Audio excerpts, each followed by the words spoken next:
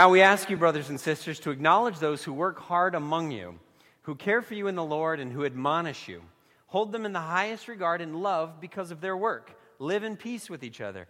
And we urge you, brothers and sisters, warn those who are idle and disruptive, encourage the disheartened, help the weak, be patient with everyone. Make sure that nobody pays back wrong for wrong, but always strive to do what is good for each other and for everyone else.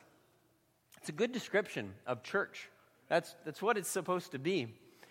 Just down the road from our house, there's this typical kind of suburban landscaping, and what it is, it's this guy's front yard, and he has a boulder and some kind of rocks around it, and I don't know why they put boulders in the yard. We've got one in our yard, and I don't know if it's just like, hey, we want to make this hard for people mowing this thing, so we're just going to throw this big old rock right here that you can never move.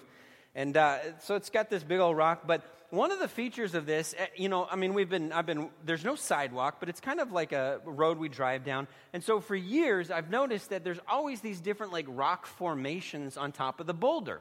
You've seen that, right? Different places, like people piling rocks up on top of the boulder. This is just some yard in suburban Woodbury. It's not the most eccentric kind of, place. Not something you would expect to see. I learned this week that these formations are called cairns, C-A-I-R-N-S. So if you really want to know some trivia, there you go. And so, I'm always walking by this, and one day I had an opportunity to talk to the owner. I just figured the owner was kind of putting these things together, and he was changing the configurations every week. And I talked to him, and he's like, I have no idea who's doing this. It's just, I wake up in the morning and there's these rocks, and sometimes it's different formations. So what's happening is random people are just walking by, again, no sidewalk, or maybe they're driving by or bicycling by, and they, stop and go pick up a rock and, add it to the little formation. And so, Liam, I wanted to get a picture for you guys. So Liam is adding his little rock, and this picture's full of stuff. If you notice, he's also carrying a little tiny blue hat for no apparent reason. It's in the picture too, just those little, find the details in there. But he's adding to the little pile. And, I know this is kind of silly, but it's a conspiracy of something good. Like people are kind of conspiring together to create just a little bit of beauty, just a little good thing. And I know it's not huge, or it's not incredible on the level of like an Amish barn raising or something like that, where the community, gets together, or maybe, like a blood drive or something like that. It's not on that level, but it's just nice to see people kind of randomly doing something that's kind of nice for everybody. It's real small. I use that as an example because I want us to kind of get into the illustration on a small level, because I want to take it a little bigger. As you all know, our nation has experienced a number of tragedies over the last few weeks and months. Earlier this month, there were the two mass shootings, one in El Paso and one in Dayton. And the one in El Paso in particular, there was a story that came out of it about a gentleman by the name of Antonio Basco. Some of you may have read this.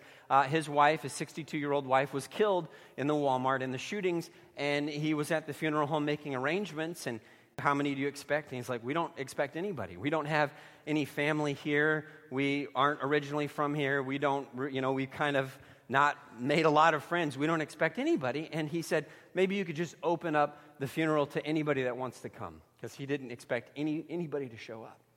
So they put out the word, the funeral home put out the word, and they started getting flowers sent to it, and pretty soon the funeral home realized they wouldn't be able to hold it because so many people were responding to this, that we're going to show up to a funeral. I mean, we talked about funerals a little bit last week. They're not people's favorite thing to do, and people were lined up for hours to attend a stranger's funeral and to hug on this man who had lost his wife. I mean, how wonderful is that? Their little contribution, doing some small thing to create something beautiful. It's a conspiracy to create something wonderful and beautiful. Now, you may not believe me, but this is an image of what the church actually should be, could be, and at its best is. That it's a group full of people who are all conspiring together to make something wonderful and something beautiful. And of course, we're organized around this principle of becoming more like Christ, but it's people conspiring together to make something good. It's somebody is down that hallway right now taking care of your children so you can participate without the kids crying or fussing or needing to go to the bathroom or changing diapers. Somebody's doing that. It's people who are doing just little things that all kind of build up into this wonderful thing that we call the church. And we just don't even recognize all the different things that are going on. We don't even know. And so I just want to encourage you to assume the best. Like many wonderful things are going on. Now, believe me, we hear it when somebody does drop the ball. We know all about that, and we'll talk all about that in just a second. But the church, like kind of at its best, when it's really working, it's people conspiring together to make something good, make something wonderful. It's this beautiful thing. It's just a wonderful thing. So we're going to take this quick stroll through Paul's description of the church in the book of Thessalonians. But it's our final sermon in this series, and to me this has been so fascinating. Because remember, this was a baby church. I mean, this wasn't even a baby church. This was a preemie church. They had only had a few days, a few weeks for Paul to kind of come in. He was doing the normal church starting process, and he would come to a new town, and he would meet some people who he thought might be interested, and he would kind of establish things. But he would take months and sometimes years to really get everything rolling. And there was some, what the Bible literally uses the term, NIV uses the term, there were some bad characters that came in, it started a riot, and chased Paul and his buddies out of town, and they had to leave behind these brand new disciples. And they just didn't think they were going to make it. I mean, there was no way that they had a chance, and so they're gone for a while, and they send a guy named Timothy. You've read, he has a whole book written to him. They send Timothy back, and he comes back to Paul, and he's like, "You're not going to believe it. This church is doing amazing." And maybe they had different expectations because they really thought everything was going to fall apart. But this church was doing incredible. And so what we've been doing in this series is we've been looking through like the practices and the beliefs and the habits of these people that really kind of made the difference between just making it and really making a difference. Just kind of surviving, just getting by, and really thriving. Because we don't want to be a church that just kind of like is just keep treading water and keeping up the pace. We want to be a church that is thriving. And so it's so valuable to look at what this church had, what they had going for them. And so as we wrap up this final sermon in this, we want to look at Paul's description of what church is and does. And I know for some of you, you're going to be like, "Oh, okay, that sounds super interesting." But honestly, I think you'll find this really valuable in terms of your relationship. And not just your relationship, this is even more important, but kind of your perspective and how you engage with church, and then how you assess how church is doing. Like, what's going on? How do we understand how well things are going around us? So verse 11, 1 Thessalonians chapter 5, verse 11. "Therefore encourage one another and build each other up, just as in fact you are doing." This is a good example of language that's kind of lost its meaning through familiarity. We use this term all the time, to build one another up, But it's a very churchy concept. You don't see this in other places. You're building one another up. And what Paul is using it's an actual construction term. It's a term that you would use to talk about like all the houses that are going up around our church building. They're in mid-process. So it's a new home being built, or maybe a remodel. You know, your kitchen's being remodeled. And it's this process of this. You are building toward this thing. You are redoing this thing. So what he's saying is your discipleship, you as a human, your discipleship is being built, or you are being remodeled. You are this person. And what he says is that you rely on other people to reframe you, to refinish you, and to remodel you. And maybe to put a finer point on this, and this is one of those things where I think we will probably agree sort of initially, and then we'll think about it and disagree, but then I'm going to come back and we'll agree eventually again. But this is the finer point, is this. As a disciple, and I'm going to use myself, but really this is you too, I cannot be whole and healthy without your help. As a disciple, I cannot be whole and healthy without your help. Now, I want you to let that sit there for a little bit and kind of think about it, wrestle it. For some of you, you're going to be like, I don't know. I'm not sure I agree with that. Some of you are like, sure, yeah, it sounds fine. I would have thought all of us would have agreed with this in terms of maybe not practice, maybe not good at it, but in terms of our ideals. And then this week, unrelated to my preparation, I came across this statistic about Christians and their relationship to other Christians. And here's the headline, so you can imagine I was totally into this because I'm preaching this sermon about this. In Christ alone, most believers say they don't need others for discipleship. And I'm like, no, that can't be right. That church people aren't like that. I mean, we understand, sure, we have the American spirit of ingenuity, independence, but when we come to church, we understand that we're interdependent, that we're part of a body. There's no way. And so I'm reading through this article. This can't be right. And so they show a stat. Here's the next stat. The stat is, I intentionally spend time with other believers in order to help them grow in their faith. So 19% strongly agree. Strongly agree. That would be the right answer. And then everything else is the wrong answer. You know, mildly agree is kind of the wrong answer. Neither agree nor disagree, wrong answer. Somewhat disagree, strongly disagree. So, in other words, I'm not good at math, but anything past that 28% and over is wrong. You need other people. You need other people to be a healthy, whole Christian. You need other people. Now, I know some of you, and again, you know, I tend to be an extrovert, although sometimes as I feel like I get older, maybe I'm changing a little bit. But I know some of you have daydreamed about the prospect of just like leaving society behind, leaving all humans behind, you know, going out into the woods, just on your own, nobody else, just you. I don't need anybody else. It's just me. Maybe it's not out in the woods, Ted Kaczynski style. Maybe it's an island, you know, somewhere in the Caribbean, and it's just you and your favorite book or whatever. Just you. You don't want anybody else. There's actually articles written about these people who have made those kinds of choices, and there is one sort of consistency between all the people who have just left society to go off and live by themselves. You know what it is? Something up here wasn't completely 100% right. That's what it is for all of them. Either they started off that way to make that choice, or the isolation made them that way. You cannot be a whole, healthy, and fully remodeled disciple without help. The next stat I saw in this article, this is Discipleship Views on Christian Community, says this. Do you agree with this statement? I can walk with God without other believers. 65%. 65% of people said, I can walk with God without other believers. Can you believe that? That's ridiculous. You're all supposed to agree with me. That's ridiculous. You cannot walk with God without other believers. And you're like, well, what about my prayer time, my personal devo time? Listen, you have too many blind spots as a human being to not need us in your life showing you some of the areas that need to be shaped and changed and reformed. You just do.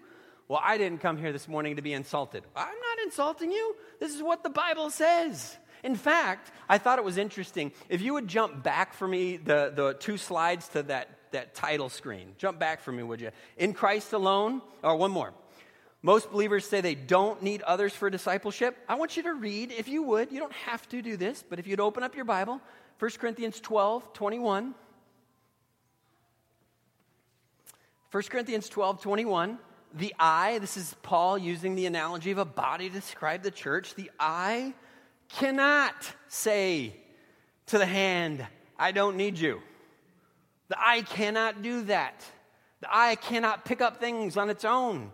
The hand cannot say to the eye, I don't need you. The head cannot say to the feet, I don't need you. On the contrary, those parts of the body that seem to be weaker are indispensable. So, when you're walking around thinking, well, I just need me and God to have a good relationship, the parts of the body that seem indispensable or seem weaker are indispensable. Well, okay, maybe I need that person, but I don't need that person over there. No, Paul says you need that person over there.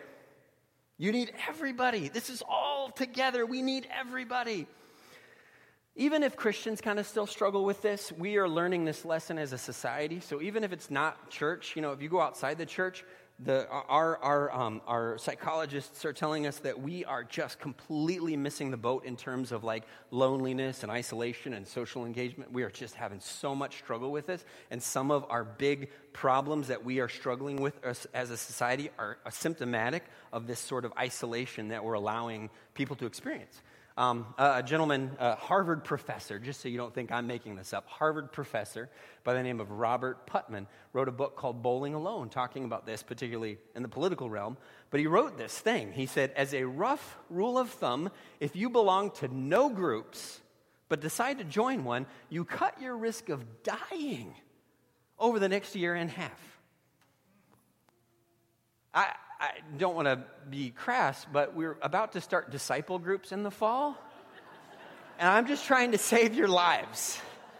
That's all. Small groups are coming, and I don't want anybody to die. So you will actually be getting an email about all our small group stuff this afternoon, and I want you to live. I want us all here over the next year. Wow, dying. All right. Well, we'll talk about why in a second. Now, some of you may be thinking, okay, fine, I guess. I'll join a softball team or a knitting club. I'll get that community that way, whatever. And I want to tell you why that's not good enough. Do that. That's fine. Join all the knitting clubs you want. But why that is no substitute for a spiritual community. 1 Thessalonians chapter 5, verse 12. Because Paul's about to tell us what this looks like. He says, now we ask you, brothers and sisters, acknowledge those who work hard among you. Now, remember, this is a brand new church. He hasn't had time to come in and say, I officially declare you an elder. I officially declare you an evangelist. I officially declare you. This is a brand new church. There are just people who are stepping up and doing what needs to be done in the church. And he says, I want you to note those people. Don't you love those people? You love those people because you come to church and you're like, wow, somebody made bulletins and folded them and I didn't have to do anything. And they did. Somebody worked hard and you didn't have to do anything. We love those people. It's wonderful that those kinds of things happen and we didn't have to do anything. Acknowledge those who work hard among you, right? And in some cases, maybe you're working hard too, but in some cases, you realize that you get to kick back and relax because somebody else is doing the hard work among you. That's wonderful. Acknowledge those people. We love those people, right? There's no official leaders in the Thessalonican church, and we have people here who are not earning a paycheck. They're not parking in the minister parking spot. We don't have one of those, by the way, but they're just doing it. Because it needs to be done. They're regular people who are stepping up. Wonderful. They see somebody that needs encouragement, and they're like, I will encourage them. However, there is a different type of person that exists in the church, and I would say maybe this type of person is more prevalent. They are the type of person who sees a need and then tries to get somebody else to go meet that need. Somebody really should do something about that. Guess what? That somebody is you. You need to do something about that. He goes on to say, note the two things he says, these people work hard. They care for you in the Lord. I like that, care for me. I like somebody coming to visit me, making me feel good and taking care of my needs and helping me out. I like that. That's nice. Bring me a meal when I'm sick. Great. Help. Love being cared for. But then he goes on to say, and who admonish you. We don't use admonish very much. You guys know what that means, right? It's not the opposite of encouragement, but it doesn't feel as good as encouragement, right? It's somebody who's kind of coming along and saying, hey, Patrick, I've been noticing some flaws in your behavior. Oh, this will be a fun conversation, right? But we need that too. Note those people who are willing to do that for you. That I like much less. And this is why I believe your softball team or your knitting club just doesn't cut the mustard, because they may be able to critique your knitting technique, but they are going to have a hard time critiquing your character. Warn those who are idle and disruptive. Encourage the disheartened. Help the weak. Be patient with everyone. This is really good. Paul's talking about a real church here, idle and disruptive. Not a sanitized, let's pretend everything's great and wonderful church and let's not talk about real issues church. This is real church. I did a quick survey of church branding. Like if you look at websites or if you look at church signs, if you look at church like marketing, how they brand themselves. And so, churches have logos, we have a logo, all that. And but often churches did you know a lot of churches have a slogan? Did you know that? Or a tagline?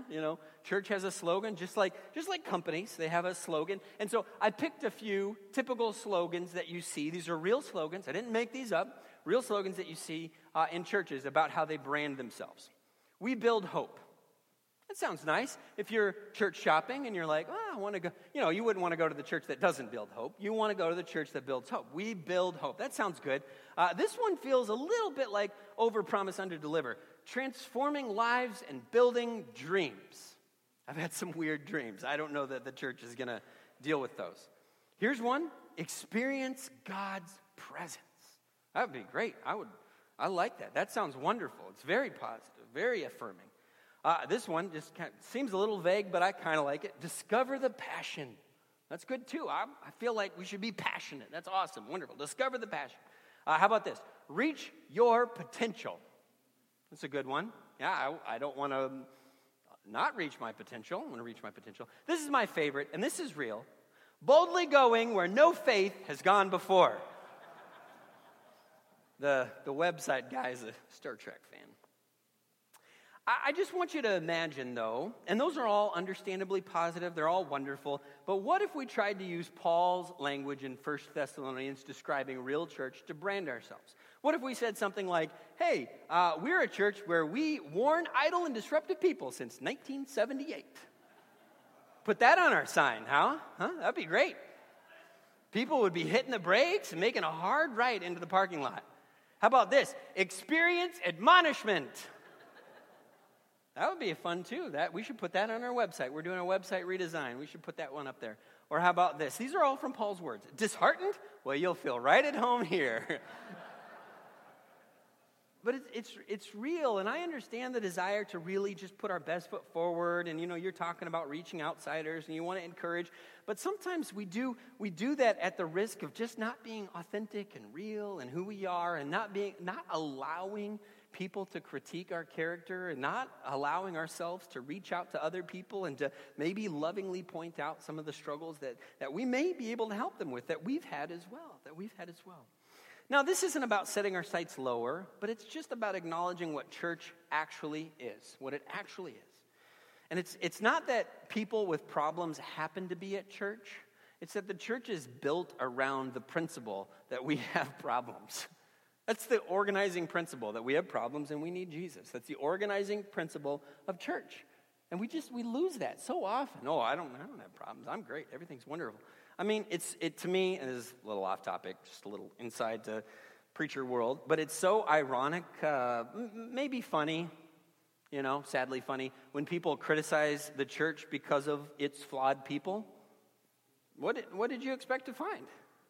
I mean, I know we try to present ourselves like everything's great, but we are flawed people. That's the point, and we are trying to allow ourselves to be transformed by Christ. It's like trying to go to Chick-fil-A and order a hamburger. I mean, it's built right into the name. And so here's what I think is really important for us to understand is that we think about this way, this perspective that we have at church. Just two quick thoughts, and I won't bore you to tears, but I just want you to hear this, because I think this is important to know my heart, but also to know what I believe is the heart of God when it comes to church. When it comes to criticizing church, I mean, that's low-hanging fruit. You know what I mean? It's like going to a hospital and making fun of people for being sick. I mean, that's why they're there. Like, why would you do that? When it comes to criticizing people at church. Now, we criticize people because people try to pretend they don't need criticism. I get it, but it's really low-hanging fruit. I get it. But secondly, and this is so important, that when we criticize a church, it's a self-indicting critique. It's a self-indicting critique. So when you say, that person has flaws, and therefore they're terrible, what you should understand that you're saying, that person has flaws, therefore I need to show them more grace and love and maybe have a conversation with them. I need to. It's a self-indicting critique. Did you know that, church? Every time you sit and look at somebody and feel that little bit of judgmental whatever, just understand that that's the Spirit of God saying, sure, maybe your judgment is correct and accurate, but it means that you get to go be the person that shows mercy and love and grace and maybe even a little admonition. You get to do that. That's fun, right? Oh, fun. There's this quote that's just kind of always rattling around my mind when it comes to this quote. Well, let me read 1 Thessalonians 5:14 one more time. Just understand, this is Paul's description of a church. We urge you, brothers, warn those who are idle and disruptive. Encourage the disheartened. Help the weak. And then finally, be patient with everyone, because we all need it. But there's this quote that always is rattling around my mind, particularly when it comes to church and the way people relate to church and engage with church. And it's from this preacher. His name's William Watkinson. And he was preaching this sermon about how we counter good or evil with good. And in this sermon, it's just wonderfully worded. He goes, denunciatory rhetoric. That's that criticism and judgment. That's that negativity, right? Oh, it goes down smooth. But denunciatory rhetoric is so much easier and cheaper than good works, and it proves a popular temptation. Yet it is far better to light the candle than it is to curse the darkness. Isn't that good? And we should put that quote on our church walls. And every time we walk around and we think, well, that person over there isn't doing good enough, hey, light a candle, man. Stop cursing the darkness. I love it. So what I want for us, when we see the word church, when we hear the word church, when we experience the word church, that it calls to mind a group of imperfect people that are in the process of being remodeled. It means that you're walking through this house that's being remodeled. How silly are you when you're like, it's a lot of sheetrock dust. I see some spackling that needs to be done, some wiring that needs to be fixed. Of course you do. The house is in the middle of being remodeled. And so what churches do, they don't walk through the house saying, this looks ugly, this looks terrible, somebody should do something about this. They grab a hammer, or they put up a few sheets of sheetrock, or they do some wiring. That's the difference. See, we can stand back and we can criticize the church for what it is, and it always has been, or we can pick up a rock and we can make a beautiful little sculpture in somebody's front yard. Or we can attend a funeral of somebody that we don't know. Or we can go take someone out to coffee or encourage someone. Or we can lovingly, kindly, graciously point out some area that a person needs to work on. That's what church is. That's what church is. It's so easy to criticize. It's so easy to be negative. It's so easy to do this and be like, if I were doing it, that's not how I would do it. Well, then you do it. Paul puts the responsibility for the community on the community. I love how he wraps up this section. This is the last verse we're going to read in this series, 1 Thessalonians chapter 5, verse 15. Make sure that nobody pays back wrong for wrong. Could you see how that might happen in a church setting? You got person A over here who's like, person B, they're terrible, they're horrible. Well, what does that make person B do? Look at person A and want to say, well, you're terrible and horrible too. I don't like you either. But person B needs to, no, I'm not going to pay back wrong for wrong. Instead, I will always strive to do what is good for each other and for everyone else. People conspiring together to make something good. That's what church is all about. That's such a hopeful picture, right? So let's walk through the remodel and let's pick up a hammer and let's get to work. Let's stop criticizing. Stop being negative. Start helping build up. I love this topic. I could preach about this topic for weeks, but I'm not going to. I want you to come back next week, and we're going to start a brief 2-week series about, and I know you're going to think, well, I know all about this, but we're going to talk about discipleship. And I think it's so valuable that we do that because it's just, I don't want to say it's a lost art, but in relationship to people's Christianity, discipleship is something that just kind of, it just doesn't get talked about and thought about and dealt with enough. So we're going to do 2 weeks talking about discipleship starting next week. And I know your cabin is calling you, but maybe listen online or just come in for church and then leave for the cabin afterwards. We want you to be here as we talk about what it means to call ourselves disciples. Let's pray. Father in heaven, we are so grateful for the church, God, in all its flaws and imperfections, because we know that it's not this wonderful, glorious thing because of who we are, but because of who you are. And so, God, we pray that we would criticize lovingly and we would critique lovingly, but with an intention to build and to grow and to love and show grace and mercy, not with an intention to tear down and to hurt and destroy. Thank you for creating this church, this group of people for us to be a part of. Lord, help us open our lives up to critique, to admonishment, and to encouragement. Lord, help us to build those relationships that we require in order to be whole and healthy disciples of Jesus Christ. It's in his name I pray.